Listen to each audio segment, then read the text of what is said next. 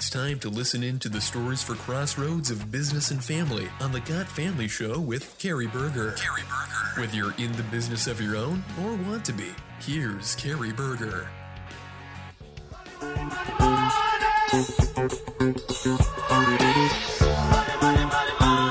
Hello, this is Got Family, and I am Carrie Berger, and as the music would indicate, today we're going to talk a little bit about money. And in particular, what we're going to talk about is one of the challenges that most family business or closely held business owners face, and that is how much reserve do I have to have for the bad times that I collect during those good times? How much reserves do I need in the bank, and how do I handle that?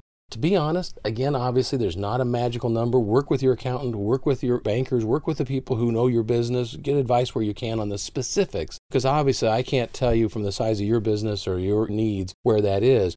But I guess what I would say is that for most of us as family business, we tend to fall into one of two categories, and usually they happen in succession. Early on, it's, well, we just need to spend it. We don't have any extra cash flow. We'll pay that bill when we get there. And then later on, if we start to have some success, we want to save that money and have it available to us. And we build up this very large cash reserve. And isn't that great too? Both are kind of wrong though.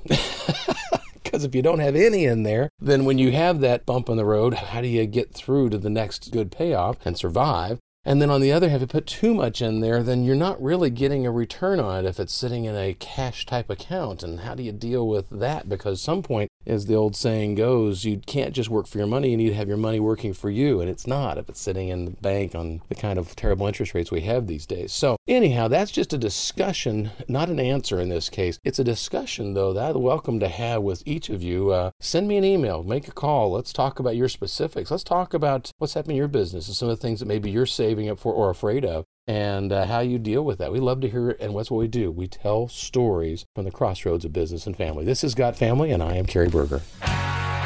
For more information on Got Family, visit GotFamilyRadio.com and go through the audio and video archives. Search for us on Facebook and on Twitter. For all of your questions or ideas, send an email to Carrie@GotFamilyRadio.com. To leave a message for Carrie, call 844-468-3659. This is Got Family Radio.